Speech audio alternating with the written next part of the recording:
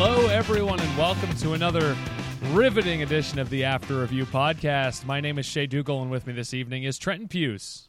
And what's that? The Saints lost, and I'm here? Let's put that to bed. Trenton does shows after Saints losses.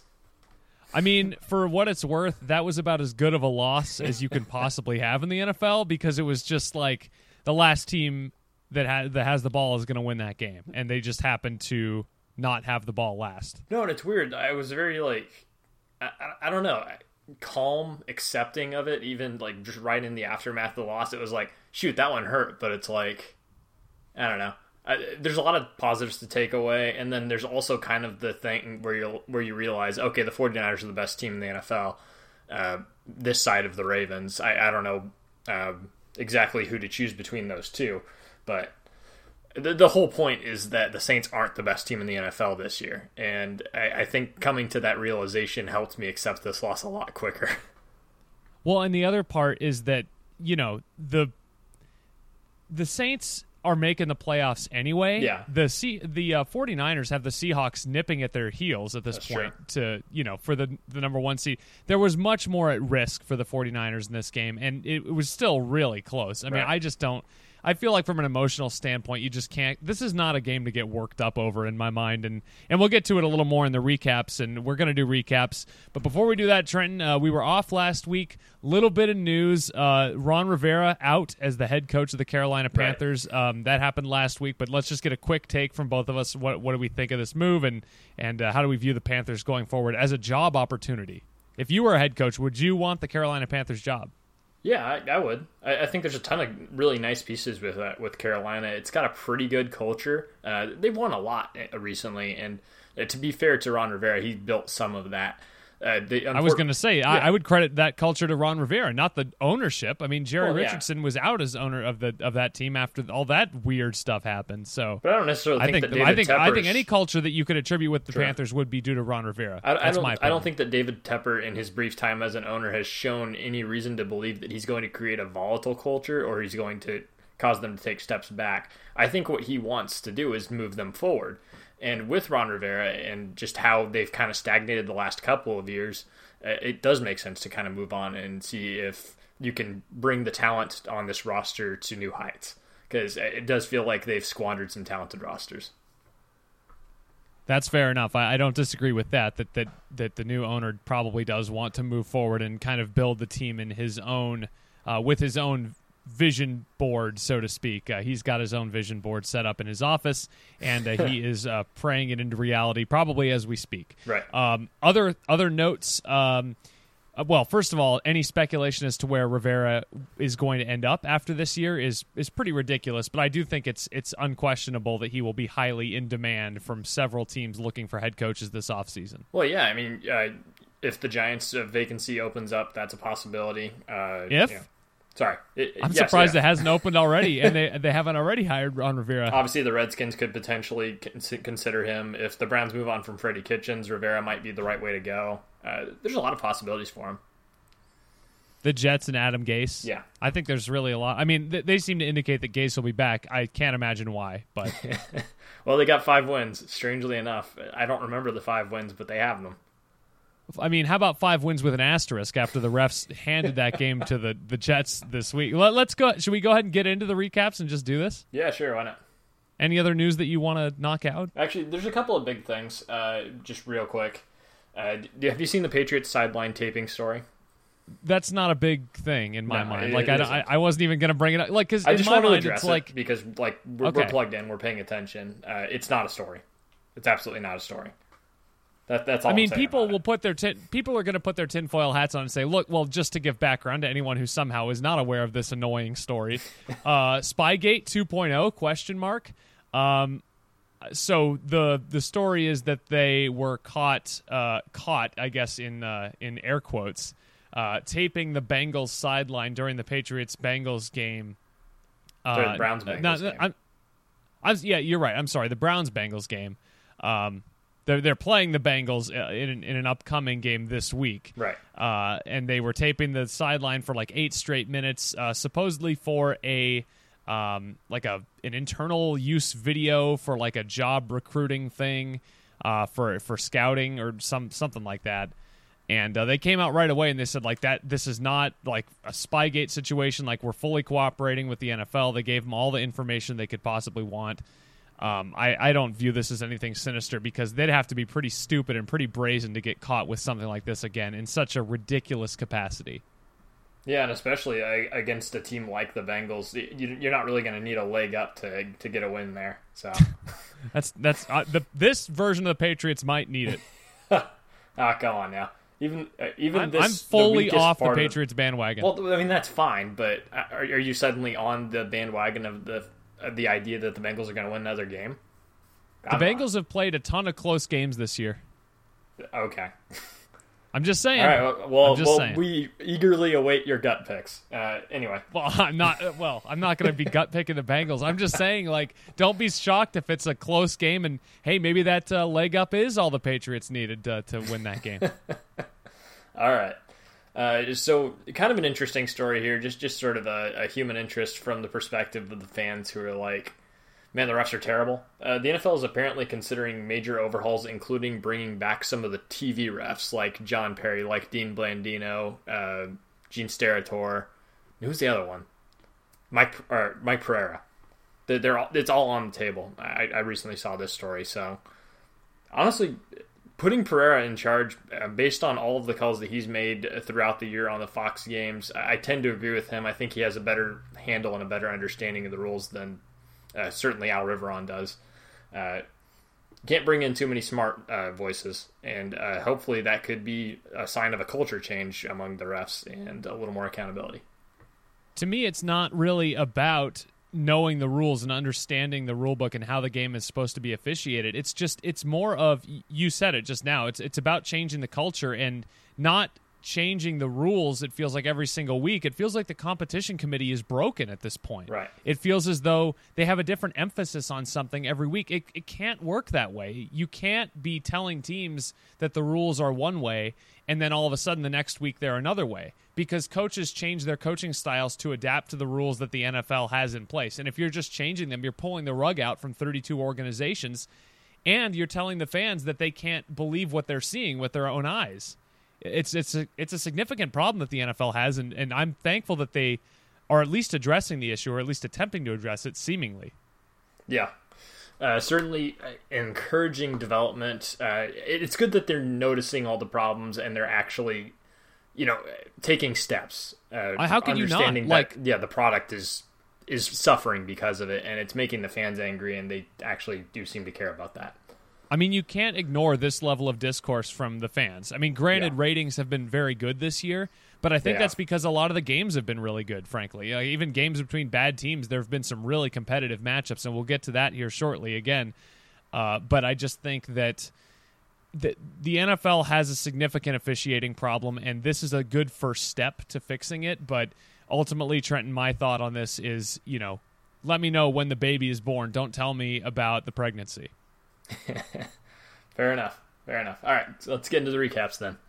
All right, recaps. All right, the first game on the list here is the Tampa Bay Buccaneers taking down the Indianapolis Colts 38-35, eating a W here to the point where you think that Jameis Winston might just totally bizarrely and confusingly be getting another shot in Tampa Bay next year. Do you think that Jameis Winston, after throwing 4 touchdowns and 3 interceptions in this game, hilariously, and I think he might have had a fumble as well, do you think it's remotely possible that Jameis Winston is the Bucs starting quarterback next season? Because I think there's a very realistic chance. I think it's actually pretty likely. I don't think that necessarily the Bucs right now are in a position in which they can draft a quarterback high. I don't think this is the draft to do it. So they obviously haven't bottomed out. So there's no shot at Burrow. There's no necessarily shot at Justin Herbert, if that's the way you want to go. And then besides that, there's no real franchise savior that's coming in either to free agency or through a trade. Right now, there's a lot of options out there that are very similar to Jameis Winston. They have their significant problems as well. And unfortunately, they're just in that position. So they can either totally bottom out, just get rid of Winston, maybe let Ryan Griffin play and try to go for Trevor Lawrence next year, or they'll continue to play out the string. It's one or the other. pretty good game from a Jacoby Brissett perspective, but I think this is pretty much his ceiling. And ultimately, the Colts are walking wounded, and I think we are in a spot where we can just go ahead and bury the rest of their season at 6-7. Right. Not really competitive in their own division. It feels like it's kind of coming to a very sad end. But I don't have many notes on this game because, frankly, it's between two teams that are not really playoff contenders at this point in the season. Right. There's not too much to say here. Obviously, the Colts had a promising season, but just like you said, too many injuries kind of piled up at the wrong time, threw off their momentum. They've been on. I think they've lost 4 of their last 5, and it's just been a real tough stretch for them. They've been competitive in every single game. So this is a team that's still really well coached. It's still bringing in good game plans. They're going to be competitive, continuing throughout this season. But right now, I think they've just dug themselves too big a hole. It'll be a warm day in Wisconsin before I ever criticize the coaching job of one Frank Reich. Believe me. All right. All right.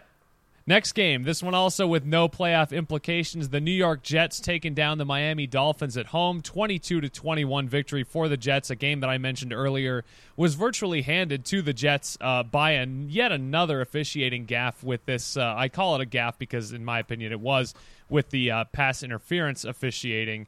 But ultimately, Jets come away with a win that, I guess maybe they wanted to win the game at the Dolphins. I don't know if they're tanking anymore, but these teams aren't good, and it's just another game that just happened because it was on the schedule and whatever. Yeah, that's exactly it. Neither team is really playing for anything right now. Maybe Adam Gase is coaching for his job, maybe not. Other than that, I think that from the Jets' perspective, you want to see progress from Sam Darnold, and he didn't look as bad in this game as he has at times this year, so that's positive. Besides that, not too much to write home about from either side. The Dolphins are just playing out the season, and they're going to look competitive sometimes because I think that Brian Flores is actually a good coach. So there you go.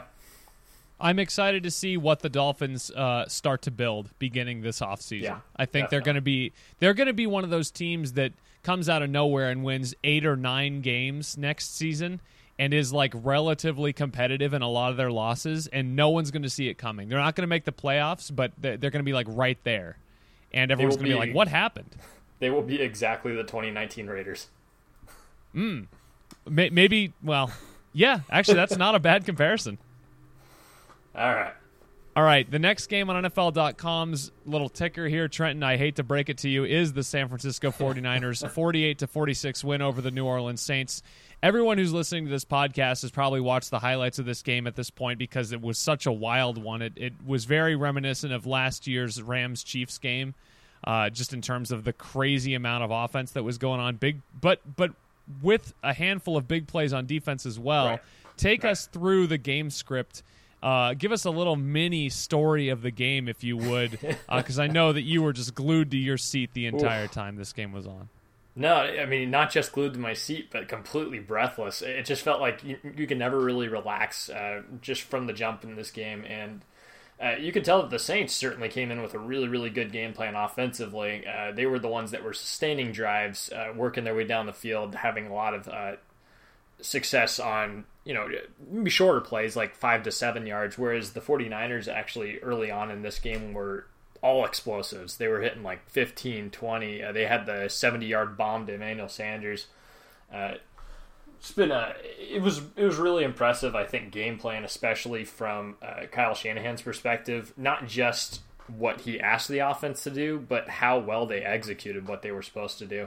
And you saw so much pre-snap action, so much false movement. There's so many playmakers on this 49ers team that you have to account for and you have to watch. And even if you take one false half step, it puts you out of position. Shanahan just did that to perfection, and it's really tough on the defense. And I think overall, when you look at this game, it's not necessarily that either team played poorly on defense. I think that this game became one of those games where it's the last team that has the ball. And the reason that the Saints gave up so many points is because they scored so many points. The 49ers were not going to be laughed out of the stadium, despite the fact that they were down 13 twice. They actually ended up with a 9-point lead in the fourth quarter. So this is just a back and forth affair with two really good head coaches with really good game plans, and no defense was going to stop either of them. 12 touchdowns in this game to only 5 punts. Should tell you just about how this game went, which is fun. You didn't mention it, so I'm going to go ahead and bring it up. Drew Brees, vintage in this game. And I realize that the 49ers, we talk about teams all the time that are kind of walking wounded, and the 49ers, I think, make those teams look like big slobbering piles of crap in terms of injuries, because they've had just as many injuries as the Colts or the Eagles or any of these teams, and they're surviving. They're thriving. But I will say, back to my original point, nobody seemed to tell Drew Brees that this is a really good defense, because he was unbelievable in this game, proving to me that he is not the issue with this Saints offense, and he still can sling it with the best of them. Well, I got a few points to make about the Saints offense. First, the positives. Tre'Quan Smith has shown in this game that he was hurt earlier in this year, and he was never really healthy, and now he is. And that's a really good positive development for the Saints. Sideline reporter said that Drew Brees said of Tre'Quan Smith, "I trust him." That's got to be real confidence boosting for the Saints, looking for that second option in the offense. He doesn't trust him enough to make him a top 3 target in the game. I mean, that was Ted Ginn, Alvin Kamara, Michael Thomas made a ridiculous number of plays as usual. Jared Cook had a couple of big touchdown grabs. I mean, I don't know. But who did he go to for the game winner? Tre'Quan Smith. Well, that's fine. An unbelievable play, by the way. Okay. And I think he went to him twice on that drive in key situations. Once early on in the drive when they needed a first down to get things moving. So anyway, the whole point there is that Ted Ginn hasn't really been reliable this year, and the only reliable receivers that the Saints have had are Michael Thomas and Jared Cook. And if Smith can bring that, then you can see more of this potential Saints offense as opposed to the one that you saw earlier in the year. On the other side of that, though, Alvin Kamara, I didn't mention him on purpose because he has not been reliable, and he clearly is not healed from the high ankle sprain, knee injury, whatever else is ailing him that he hasn't told anyone about. He does not look like the same player. He doesn't have the same burst. He doesn't have the same confidence. He's getting taken down in the open field. He's not making the first guy miss. It's really tough to watch if you're a fan of good football. Don't watch 41 right now because he's not playing up to what he can play. So and it should be noted that's a discouraging thing. Latavius Murray is not an acceptable substitute for Mark Ingram, although he did play well in this game. It's a clear downgrade, and I think that's affecting it as well. We had a lot of chatter on this program, Trenton, last year about whether Alvin Kamara could be a number 1 back, and I believed that he could be. And the question remains and will remain going into next season: is it an injury thing, or is it he can't be a number 1 back by himself thing? Well, I mean, even in the situations where he used to thrive, where he gets the ball in the open field, he's got to make one guy miss. He's getting taken down. That's not necessarily a number 1 back thing. That's what Alvin Kamara does. He's that satellite guy. He's the guy that's going to wiggle free and break or make a 2-yard play into a 30-yard play, and he just hasn't been that guy. All right. Anything else on this game before we move on? Injuries. On the 49ers side, they lost center Weston Richburg for the year. Big blow. Just to even things up, the Saints lost defensive end Marcus Davenport for the year to a foot injury. So a couple of big injuries here that the 49ers and the Saints are going to have to deal with going forward. There were quite a few injuries in this game. Sheldon Rankins went out. The Saints are already missing their two of their top 3 linebackers. Off the top of my head, I can't think of too many. Richard Sherman went out with a hamstring. There's just a lot of D stuff. Ford was hurt at some point in this game, too. Yes, D Ford was hurt very early in this game. He hardly played. So there you go. This was not a free game for either team. Though the 49ers walked away with a win, they were also walking away without their starting center. And that could be a concern going forward, or they could just make mincemeat of their injury problems as they have all year. Well, I was going to say, earlier in the show, you referred to the 49ers as the best team in the NFL.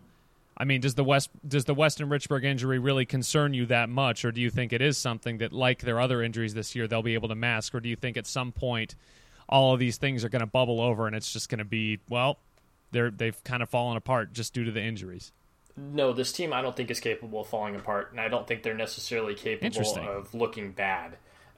I do think they're capable of being beaten. Obviously, they have been beaten, but this team is going to be really tough out pretty much no matter what happens. It's really well coached. They're very smart about their schemes. I think that Ben Garland came in when he did, and he played really well at the center position. That's not always going to be the case. Obviously, last week when Jaquiski Tartt went out and Marcel Harris came in at the safety position, he looked really good, but he actually got roasted in this game a few times. So it's not always going to be perfect, but the 49ers have, I think, just a really good winning formula and a really kind of a transforming team. They can play in any type of game, and I think they'll be competitive. All right, let's go ahead and move on. Let's talk about the Detroit Lions and the Minnesota Vikings. The Vikings coming away with a needed 20-7 victory over the hopeless Lions, who, by the way, started the year 3-0-1, are now 3-9-1. You can do the math on that. Minnesota didn't look great today, on I don't know, whenever the game was played. Look, Trenton, I did 16 hours of driving yesterday. I don't need to prove anything to you people. Anyway. No, the Vikings played one of those classic Minnesota games, and I say classic. When I say classic, I'm referring to the early 2019 season's Vikings games where they just ran the ball a ton. I mean, They ran the ball down the Lions' throats. This game really is not as competitive as the final score would maybe suggest, despite the fact that it was already a 2-score victory. The Lions didn't do anything in this game until the very end. Some serious garbage time David Blau nonsense. Well, I think the Vikings defense did what they were supposed to do against a David Blau quarterbacked team with as many injuries as they have. By the way, Marvin Jones was lost for the year in this game. So yet another, there were quite a few injuries lost for year players that we'll get to, and Marvin Jones is just another one of them.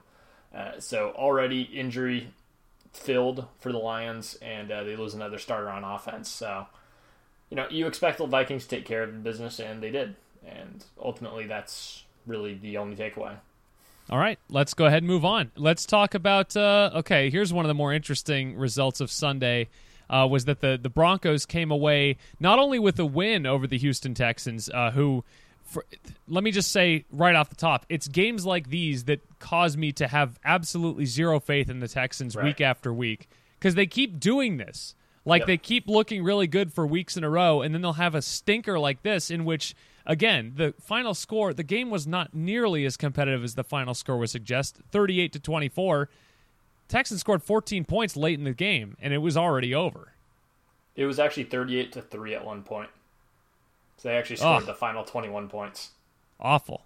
Yeah, it was bad. It was really, really, really bad. I mean, Drew Lock looked like an absolute superstar. And not to take anything away, because this is Drew Lock's first road start against a team that, they're 8-5 now. They came into this game 8-4. They had just beaten the Patriots. They've had some good wins. They've looked good at times. This isn't a total pushover slouch Houston Texans team. They got players. Is the Patriots win a good win? It's an okay win. I mean, the Patriots have been competitive in every game this year, outside of, I guess, arguably the Ravens game. Well, yeah, because they have the best coach in the NFL. I would hope that they be competitive in every game. I wish that they would blow some teams out and prove some good teams out and prove that they're actually a playoff caliber team, because I don't know that they are, and I certainly don't think Houston is after a performance like this against really not a very good Bronco. I mean, maybe better than 5-8, but pretty mediocre overall. Yeah, and that's the whole point here. You have a good defense, a really good defense, in fact, and they just made life really tough on Deshaun Watson throughout this game. The running game worked when they used it, the Texans, but once again, you see just a lack of patience, a lack of discipline in the play calling, and the game's getting away from Bill O'Brien, who just, I think, continues to show that he doesn't understand what's going to work with this squad from week to week, and just the game plans that he's coming up with. You got to know that against the Broncos, you keep it low scoring. This whole thing was ridiculous. This whole game was ridiculous. There were so many mistakes by the Texans. There were so many amazing plays by the Broncos. I think this was just a season's worth of frustration that just got taken out on the Texans. But, they were vulnerable enough to take it. So another game for the Texans. I don't think the Texans are legitimate in the playoffs, even if they do make it. Another game for the Texans in which they do not have Will Fuller, where they don't play very well on offense. Coincidence? I think not. Kiki Kute did have a fumble, and that fumble got returned for a touchdown in a magnificent play. I don't know if you saw that one, but it was great. I'll have to look at it. I didn't really pay much. Like once this game, started to get out of hand, I really kind of stopped paying attention. I had other things on my mind, like enjoying my vacation and not watching the Broncos and Texans. It was actually a pretty fun watch. If only to see what you think of Drew Lock's performance. Check it out, and then there's some really good highlights too on. I did watch a lot of Drew Lock tape over the drive. I shouldn't be doing this, but what I did was on the drive back, I set up my phone like right in front of my speedometer, and I set my speedometer at like the speed limit, right? So I didn't, I wasn't endangering myself, but I was, kind of keeping half an eye on the phone and then the other 1.5 eyes on the road. All right. So we're admitting to some crimes here on the After Review podcast. There's a statute of limitations on driving related crimes, and I believe that statute is when you are in the car and driving. I mean, if you are speeding and the cops start coming after you, as long as you get home and get out of the car, they can't arrest you anymore because you're done driving. Wow, that's the truth. That's crazy. Try it sometime. I won't. Not you. Our audience can try it. All right. Next game. We don't recommend that. I do. The Green Bay Packers and the Washington Redskins, a 20-15 win for the Packers. Not really a ton of positive takeaways for either team. It's just kind of a sloppy, ugly game. There were a couple of sloppy, ugly games, and really, I'm really starting to fall off the Packers bandwagon here. And I don't know how long I was ever truly on it. All year they've looked like a finesse team. They don't run the ball enough. They did actually run the ball in this game. Aaron Jones has reverted back to his excellent earlier in the season self, but Aaron Rodgers hasn't looked right, and this is not a great Redskins team, and they uglied it up for sure. But I'm not convinced that this Packers team is going to make any real noise come postseason time. Yeah, I agree with that. I think that they're definitely going to lose another game. I think they could absolutely lose to the Bears this week. On the Redskins side of things, I actually really like what Bill Callahan's done with the Redskins. I think they're a much more fun watch now than they were with Jay Gruden early in the year. Well, he's slowed the game down. He's made it really simple. I mean, we're reverting back to like 1940s, 1950s style of football at this point. Yeah, and so few teams are doing that it's just taking teams like the Packers who expect to just come in here and run them over just by total shock. They're pretty effective in the running game. It's not super efficient. Darius Geis was giving them a pretty explosive edge. By the way, Darius Geis out for the season again. This time, it's an MCL this time, so no ACL damage. It will not linger into the offseason. It should be a pretty quick fix, but because we're so close to the end of the season, they went ahead and put him on IR. I mean, that's the right move for a guy who has been injury prone. I wouldn't be concerned really by this injury itself, but you don't want to be trotting a guy out there. And plus, now you give Adrian Peterson a chance to break the all-time touchdown record. There you go. Anything else on this? No, this is a terrible game. Really bad. Okay, this game may or may not have playoff implications depending on who you ask. But how about the Cincinnati Bengals at 1-12 and the Cleveland Browns now 6-7? Cleveland continues to win the game, like some of the games that it should, but really doesn't look particularly convincing in any of those wins. Really, the offense continues to struggle. Mayfield is still completing under 50% of his passes, had some truly atrocious interceptions in this game, and really the only thing that the Browns have going for them, in my mind, at this point is just their running game. And they need to lean into that thing hard if they want any chance of making the playoffs, because Nick Chubb is the man. And so is Kareem Hunt, for that matter. There is absolutely no chance the Browns are making the playoffs, so let's put that right now. I don't disagree with you. We cast them into oblivion weeks ago, but I'm just saying that if they want to, they're going to have to lean into that running game. This passing game's totally broken right now. I think that at this point, it doesn't really matter. I mean, yeah, you do want to lean in the run game.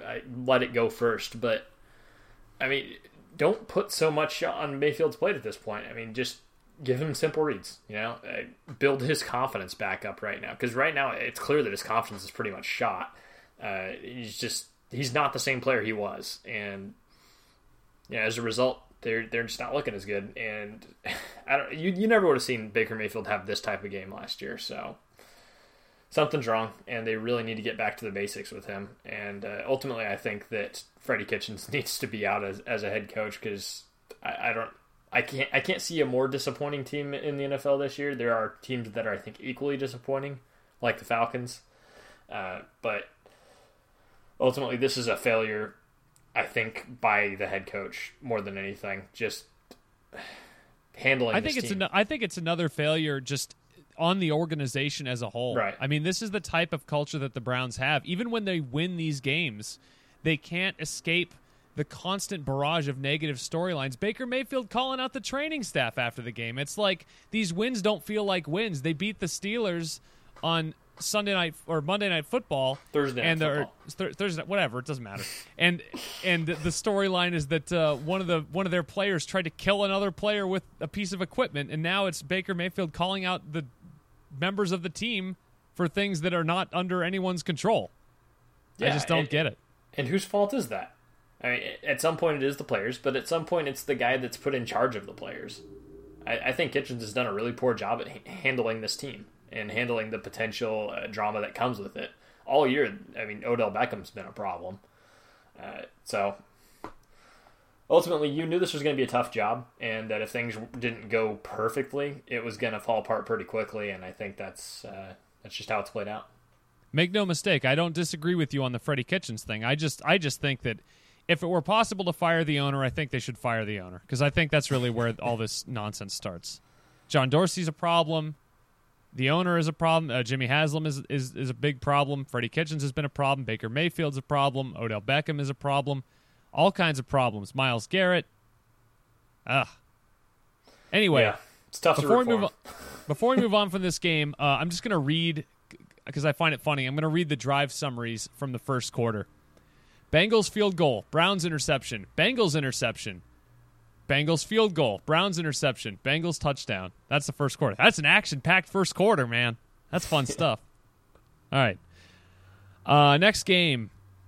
Another one of the highly anticipated games of the week, certainly from our perspective, Trenton. We didn't get a chance to circle games, but I'm sure that this would have been one of them, as well as that Saints-49ers matchup. How about the Ravens and the Bills? The Bills with yet another chance to prove that they are a legitimate team, and didn't happen, although I will, because this game really probably wasn't as competitive as that final score would indicate either, except for the fact that the Bills did have it 4th and 8 inside the Baltimore red zone at the very end of the game. So, I mean, they could have taken this to overtime. Sure. And, I mean, ultimately, I understand that people want to talk about Lamar Jackson, but I think Josh Allen's had a really impressive season, too, where he's continuing to build on his strengths. And, I mean, this is a well-coached Bills team, and as much as I'm sad that they lost the game, at some point the Ravens are just going to take this crown of being the best team in the NFL because they're really freaking good.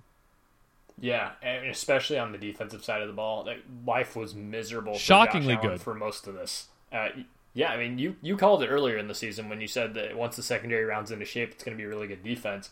I don't think any of us saw it coming how good it was going to be. And that just makes them so tough because they have this running game with Mark Ingram, with Lamar Jackson, Gus Edwards, Justice Hill, where they can just grind it out and keep drives going, keep the ball away from whoever they're playing. And the defense is also opportunistic, which gives them even more opportunities on the offensive side. The way the Ravens are playing football right now, it's going to be really, really, really tough to beat them in the playoffs. So from that perspective, it's been impressive. From the Bills' perspective, obviously, they're going to be in any game too. They have a defense that's absolutely good enough to handle things when the offense isn't on track. You'd like to see the offense start off a little faster, and other than I think the Cowboys game, we haven't really seen a complete game from that offense. So we need to see more of that. We need to see Josh Allen looking good in all 4 quarters, not just the fourth quarter. It's encouraging that he looks good in the fourth quarter, and it's going to be important. But he needs to look better in the first 3. I mean, this is the first defense that's really been able to shut Lamar Jackson down to an extent this season. Yeah, I'm actually not surprised. I felt like they had the personnel to do it, if anyone did. And especially middle linebacker Tremaine Edmonds is an absolute athletic freak. 6'5", 250, runs a 4.5. if you're going to have anyone spy Lamar Jackson or key in on him, I mean, that's the kind of athlete I think you need. Yeah, Tre'Davious White also having a really nice season. Our guy. Right. My guy, yes. Tre'Davious White. So one other thing on this game before we move on here. Well, don't, by the way, give me too much credit on what I said about the Ravens' defense, because while I did say that the defense would round into form, and yes, you're right, I don't think either of us knew that it was going to be as good as it has been. Don't give me too much credit on the Ravens, because I did say that I believe the Ravens were a 5 or 6 win talent level roster. And maybe they are, but yeah, I don't know. Ultimately, Lamar Jackson has taken more than enough next steps to prove that he is a legitimate starting quarterback in the NFL, and that's a big deal, considering that both of us thought that he wasn't even backup fodder, really, when it came down to it, because he couldn't complete passes. Yeah, and he still has some of those accuracy issues from time to time, but. I guess maybe what we didn't consider was the intangibles, and I've heard stories all year about how hard of a worker Lamar Jackson is, and how he went into the offseason and completely retooled his throwing motion and just worked at it and kept working at it. And I don't know why more players don't do this if it actually works, but he looks like he can actually throw a football at the NFL level now through one offseason of work. I think that's unprecedented. Yeah, I mean, I don't disagree with any of that. He's like a Michael Vick who makes better decisions. I think is probably the best. Yeah, that's a good one. He can read a blitz. Mike Vick could never do that ever. Absolutely. Up until the end. All right, next game. No playoff implications in this one, so whatever. The Atlanta Falcons 40-20 win over the Carolina Panthers, and Kyle Allen is rapidly playing his way out of consideration for the Panthers, I think, in the future. Christian McCaffrey hasn't looked right for the last few weeks. It's still reeling from the injury. I think. Do you think there's any chance that he gets shut down, or do you think he's still healthy enough to? I mean, he had 22 touches in this game. Oh, they'll keep playing him. Yeah, he's definitely going to keep playing this season. Now, whether he should, I think maybe you should shut him down, because if he has a big injury, a catastrophic injury, something like that, then that really affects what the Panthers do going forward. From the Kyle Allen perspective, by the way, he actually had a stretch there, a couple of games, I think 3 games, where he looked really good. And this was just kind of a step back to the mid-season struggles that we saw, and against a familiar opponent in the Falcons, who gave him quite a bit of trouble 4 weeks ago. Well, I mean, that was the game that I was thinking of, where he played poorly against the Falcons, and he played really poorly in this game too. And I don't have any other notes on this game. Yeah, that's all I got. Devontae Freeman finally looking like Devontae Freeman in this game. In a plus matchup, no doubt, but it was good to see. About time. Hey, you know who had 2 sacks and 2 forced fumbles in this game? Oh, gosh. Vic Beasley. Oh, no. By the way. Let the discourse continue. Yeah, so speaking of Vic Beasley, Ryan Ramczyk's given up 1 sack all year. It was to Vic Beasley. My goodness, what a weird stat. That is a weird stat. Vic Beasley, who had 16 pressures and 15 sacks the other year, now all of a sudden making plays on a weekly basis. So what is going on? It's weird, man. I mean, we said it going into the season that this Falcons team's extremely talented. We expected them to be better, and they've shown it in some games, but man, it's got to be the coaching. Right. Let's move on and talk about the Los Angeles Chargers coming away with a 45-10 win over Trenton. How about the worst team in the NFL over the last few weeks, and maybe the worst team in the NFL at this point, period. The Jags, totally incompetent. Doug Marrone is a dead man walking. I'm kind of surprised he hasn't been fired in season, but I mean, sometimes when coaches are with an organization for a while, they give them the respect of not bothering to fire them in season, but he will be gone following the end of the season here. Any notes from this game? I don't really have anything. It's just things aren't right in Jacksonville. The offense is broken, and it's just a sad state of affairs. I mean, this kind of just felt like a let's take out all our frustrations kind of game for the Chargers, who just nothing's gone right for them this season. And finally, Phillip Rivers looks magnificent. 16 of 22, 314, 3 touchdowns, no picks. Anyone looks great against this Jags defense. The Jags offense is broken. The defense might be even worse. But how about Austin Eckler, man? 8 Oh, carries, yeah. 101 yards for a 12.6 average, 4 catches, 112 yards for a 28 average, a long of 84 and a touchdown. This dude is, I think, the most underrated weapon in the NFL. He's been so impressive this year, just week in and week out, and real shame that he's stuck on a Chargers team that's not going to be in the playoffs. I'm trying to find his total yards from scrimmage this year because I know he's got to be up there in the upper echelon of running backs. Christian McCaffrey level production from Austin Eckler, typically on a weekly basis. It's been less so since Melvin Gordon has come back into the lineup, but I mean, dude makes plays. He has like 4 games of 100 receiving yards, or at least almost 100 receiving yards this season. Crazy. The last 2 years, I think he's been the highest graded receiving back, and I think earlier this year, according to Pro Football Focus, and I think earlier this year he was actually the highest graded receiver, period. So, what? Pretty crazy stuff. But the highest graded receiver of the football, any position. Yes. What? Yeah. Find me that stat. That's hard to believe. I don't know if it's still the case, but I did read it earlier this year. Speaking of hard to believe, Trenton, the Tennessee Titans have become a watchable football team. Oh my gosh! And with over a team that we previously thought was watchable, the Oakland Raiders, they come away with a 42-21 win. And I feel like I'm starting off every recap with quarterback play at this point, but how can you talk about the Titans without talking about the revitalization of not only the team but of their starting quarterback and a guy who might be playing themselves into the future plans of the organization at that position, Ryan Tannehill. A guy who I never thought was fun to watch. And now all of a sudden he looks like a legit quarterback.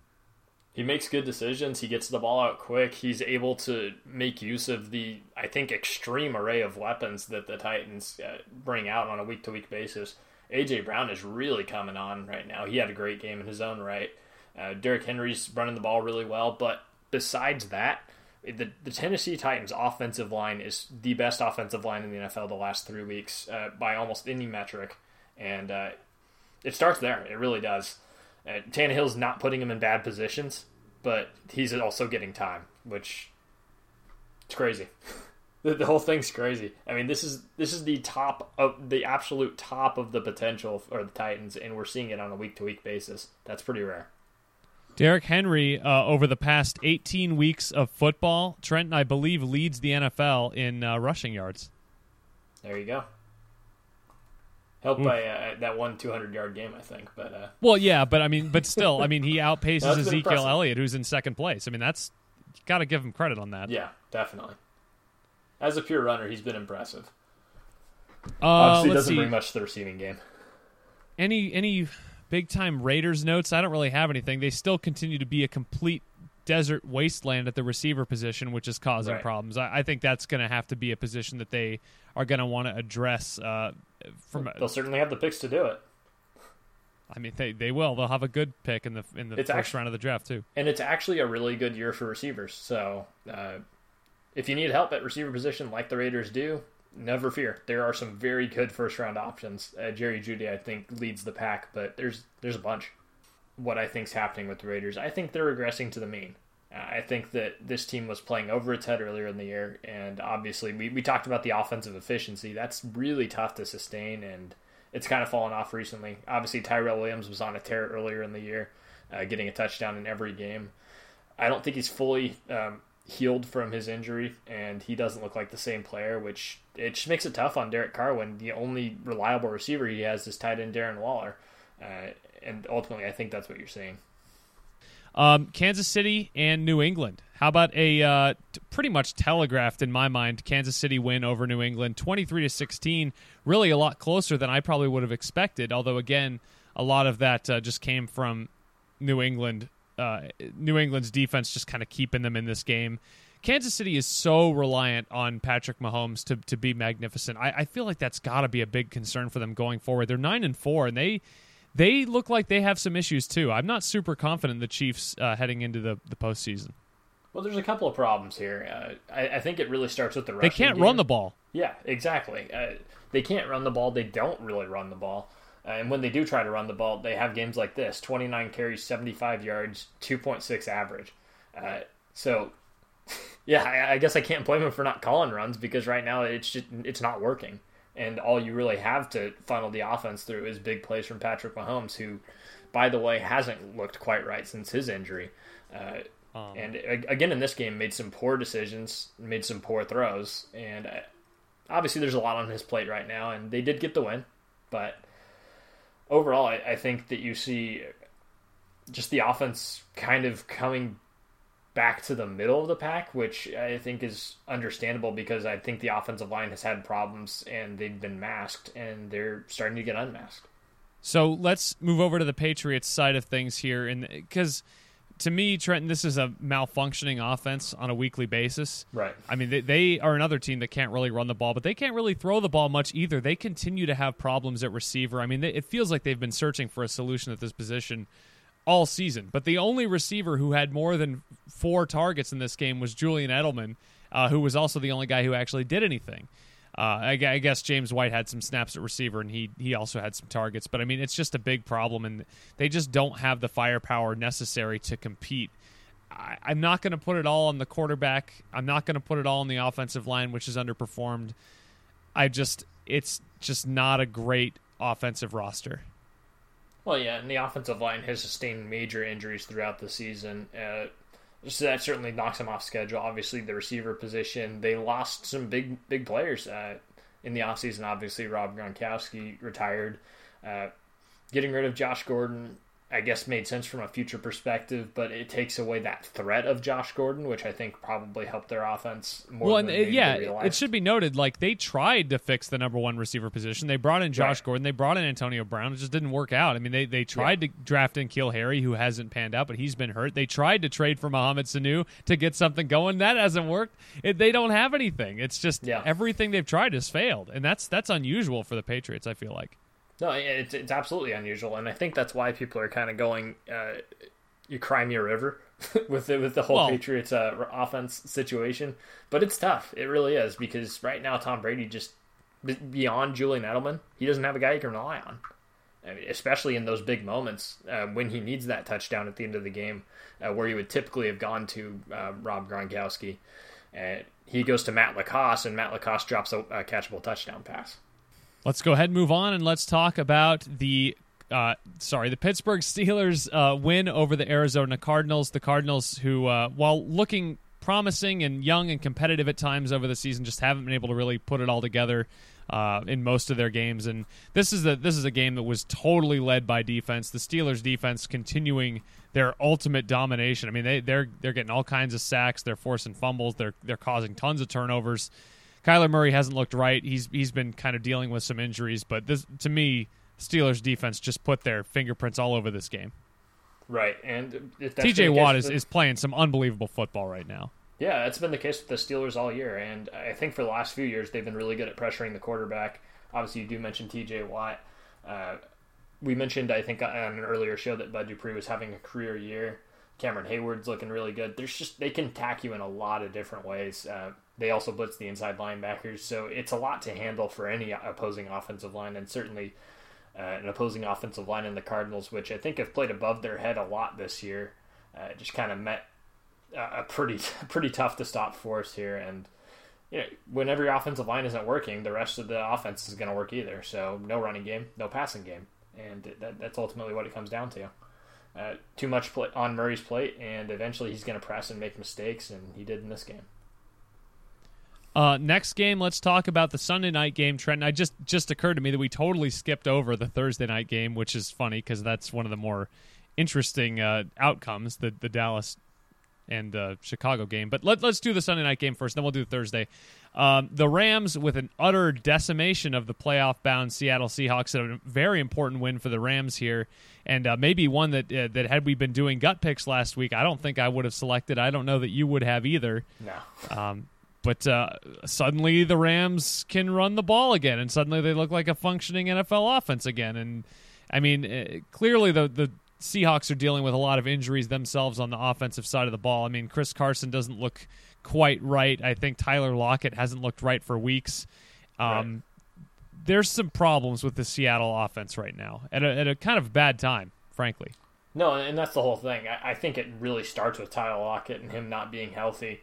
That's kind of where the offensive problems started, and when you don't have that reliable receiver, we mentioned it with Tom Brady, you look worse.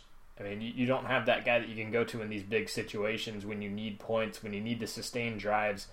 Tyler Lockett has yielded the highest pass rating, I think, 2 years in a row now from a quarterback to a receiver. So he's obviously a really reliable target and one that Russell Wilson needs, I think, to function in this offense, because overall this offense doesn't have a ton of playmakers. They rely on a lot of young guys, and it's well built, but it's well built unless you take a piece out. And I think that Tyler Lockett was a really important piece, and it's starting to show. I have one other note from this game. A little coming out party for Tyler Higbee the last couple weeks. 2 straight games with over 100 yards receiving. How about that? And it's no coincidence that this Rams offense is looking better with all of its pieces healthy. Outside of, obviously, Gerald Everett is hurt, but they have their top 3 receivers: Cooper Kupp, Brandon Cooks, Robert Woods. Robert Woods with his first touchdown of the year, surprisingly, because he's had a pretty good year. But yeah, it's a tough offense to defend when everyone's kind of there. Yeah, well, I mean, that's kind of what we knew about this Rams team. They've been dealing with problems of their own all year with the running game, certainly with the offensive line, and I mean, but then they'll have games like this where they look kind of like the Rams of old. I mean, Jared Goff continues some questionable decision making, and he's not perfect. But ultimately, this Rams team has maybe a higher ceiling than I think a lot of us, I think certainly me, but a lot of people in the media gave them credit for. Right. And credit to this Rams defense for bouncing back from an absolute embarrassment by the Ravens on Monday Night Football. They've played really, really well since then. A lot of teams have been embarrassed by the Ravens in primetime this year, though. Yep. No question about that. All right, another team that got embarrassed in primetime, Trenton. How about your Dallas Cowboys? I mean, losing what feels like, based on the way the media and the fans and the team is reacting, what feels like their 13th loss in a row at this point. But no. Really, a lot of garbage time. I mean, really, they did not look good for all of this game. They looked terrible. Well, I mean, outside of one drive at the beginning of the game. Yeah, they come out and they run this 17-play, 70-something yard touchdown drive. Oh, I loved it. It was my favorite thing. I love drives like that. You know that. Yeah, it took off like 9 minutes or whatever, and you think like, oh yeah, I mean, this is it. They finally got their act together. On the next drive, they actually forced an interception of Trubisky at the 1 yard line. So that kind of puts them in a tough position on the offensive side, and they go 3 and out. Then the defense gives up a touchdown, and all hell breaks loose. The defense I was going to say, breaks, I mean, the offense breaks, everything breaks, and they look terrible basically until the fourth quarter. It feels like it couldn't have started better for the Cowboys. But then it's exactly how you draw it up. They couldn't sustain more than like half a quarter of intensity, it seemed. Not to pat myself on the back too much about this, but I did say at the very beginning of the year that this season was perfectly set up for an Eagles run at the end of the year with games against the Redskins and the Giants, and the Cowboys with a more difficult schedule against a Bears team that is now over 500. They've played Buffalo, who we both liked. They've had to play the Patriots, who have a winning record. And, I mean, ultimately they're losing to teams with winning records, so it's not the worst thing in the world for a team that I mean, is under 500, but they've definitely underachieved. They should be winning some of these games. I think this is a very winnable game, and I think they'll be kicking themselves later in the year. If they don't make the playoffs, they'll look at this game and say, what went wrong? Why couldn't we beat the Bears? Yeah.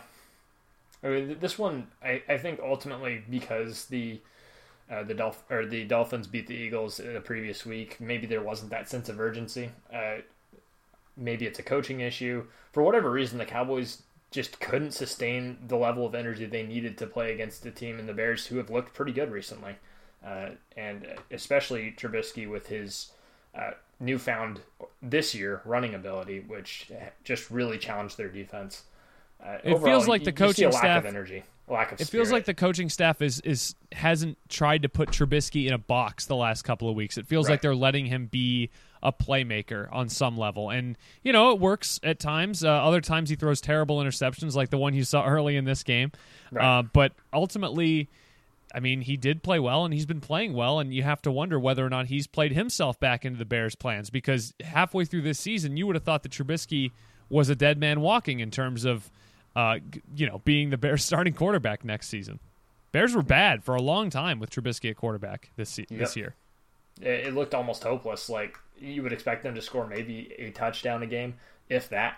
And all of a sudden now they're scoring 31 against a very talented, albeit kind of broken Cowboys team. So I guess it seems only fitting that we now talk about the other NFC East team that is still in playoff contention despite being under 500, and that's the Philadelphia Eagles.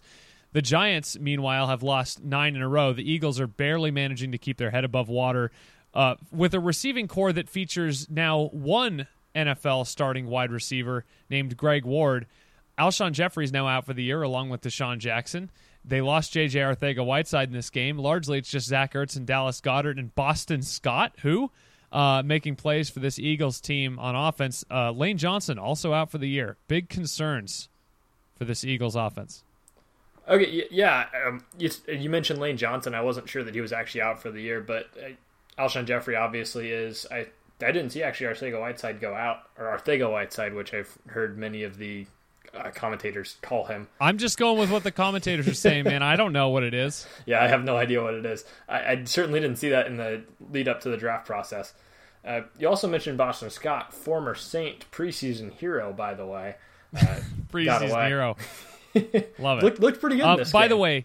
By the way, Lane Johnson not out for the year. I misspoke on that one. Okay. He's week to week with that ankle injury. That's right.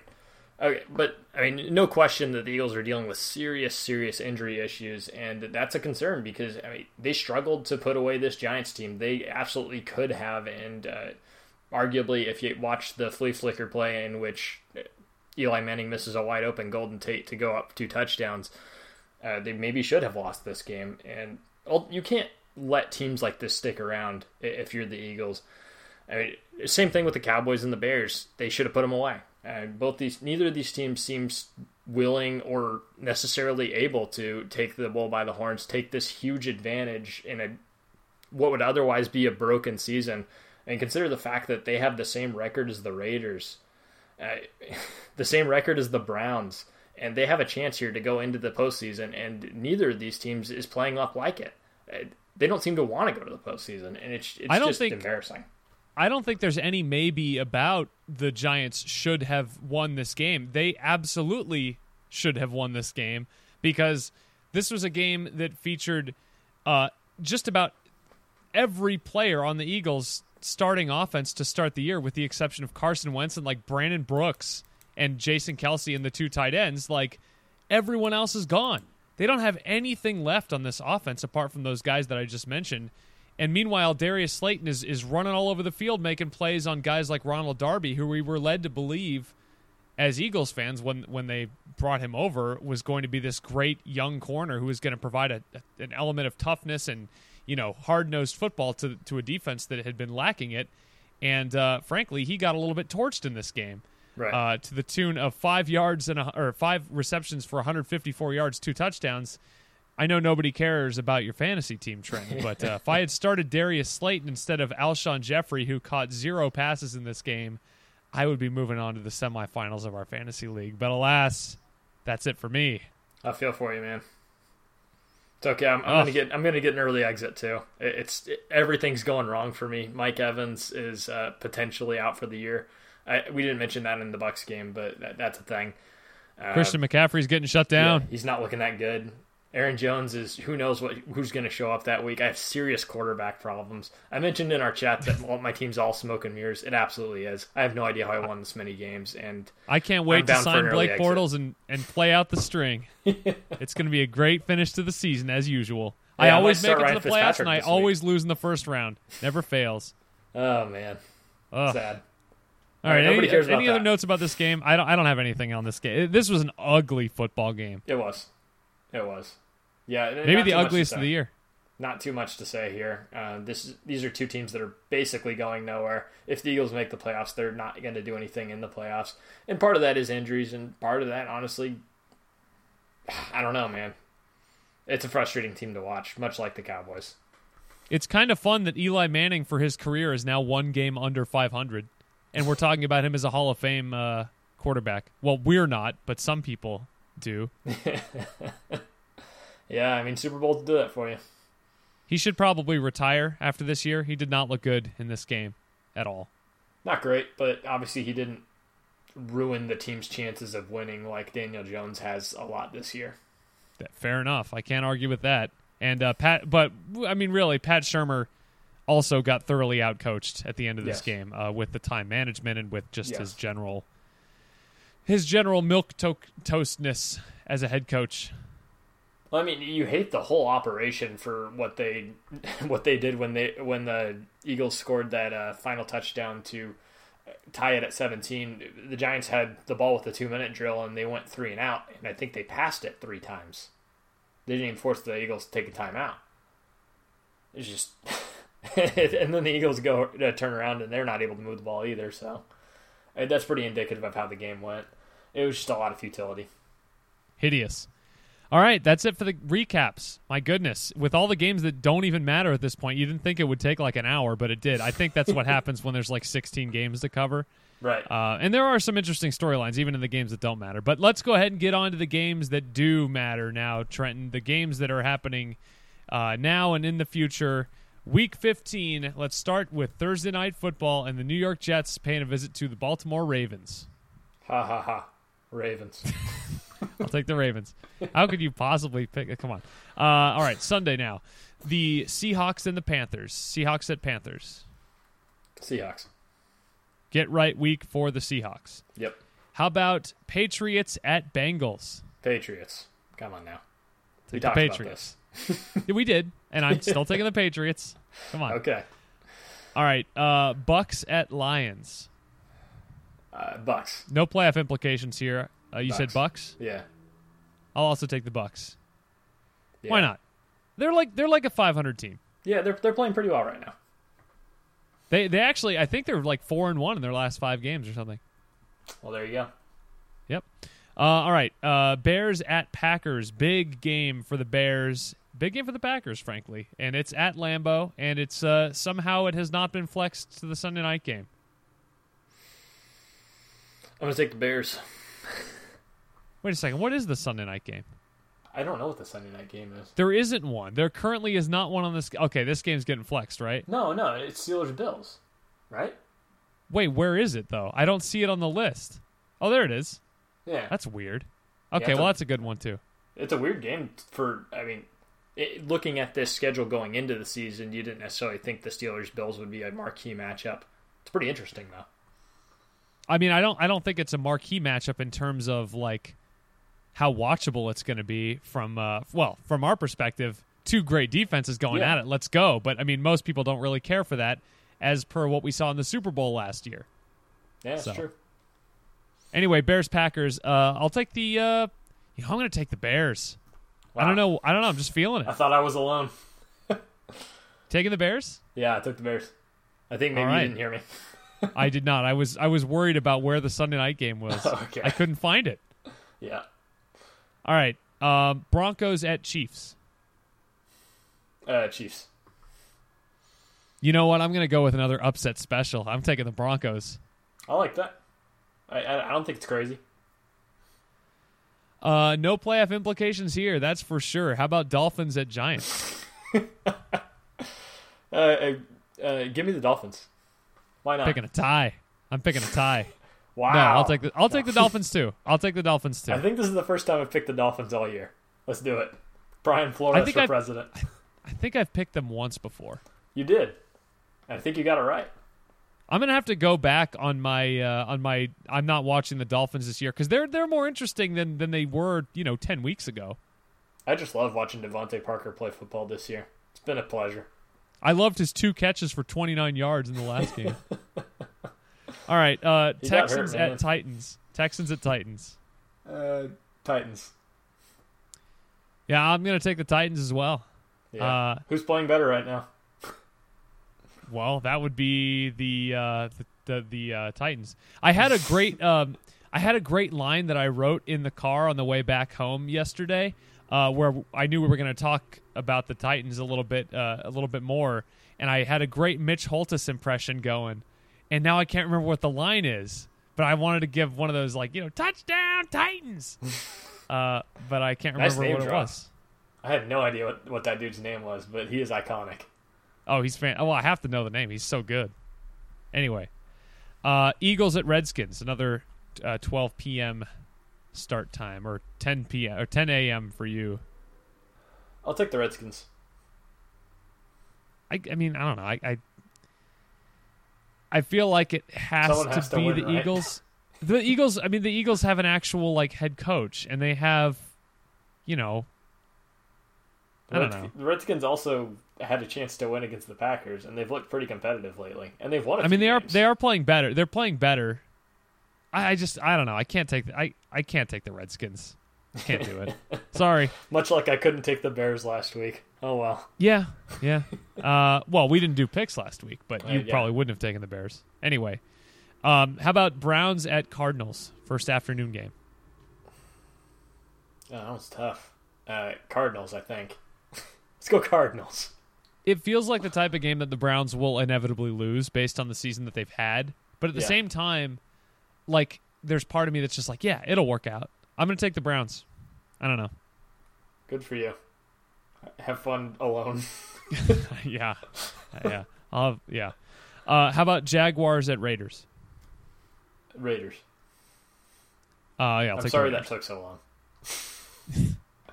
long. Rams at Cowboys. How long is this going to take? Rams. Man, the Cowboys have a tough schedule down the stretch. Yeah, it's not getting any easier. But I do think that luckily for them, they only have to win one more game. I will take the Rams. That's you realize that the Eagles get the Redskins and the Giants, and The you're Giants saying that they should have lost to, and they're going to the Giants this time. The Eagles are obviously a better team at home. So you're saying the Eagles lose to the Redskins, Giants, and Cowboys to close out the year? I 100% believe that's what's going down. I cannot. I understand that they are just destroyed on offense. I cannot envision that happening. I'm sorry. I'm taking the Rams, by the way. All right. Falcons at 49ers. 49ers. 49ers. This game will be closer than people think. Well, yeah. I mean, it's been I think a pretty tough go for the 49ers against the NFC South this year. I got to find the line for this game. Except against the Panthers. They destroyed the Panthers. But the Buccaneers game was pretty close. Yeah, I remember that game. That game was weird. Yeah. Fun. I'm trying to find the line for this game because, oh my gosh, the 49ers are favored by 11. Yeah, take the Falcons on that. My goodness, that is the blood bank guarantee of the week.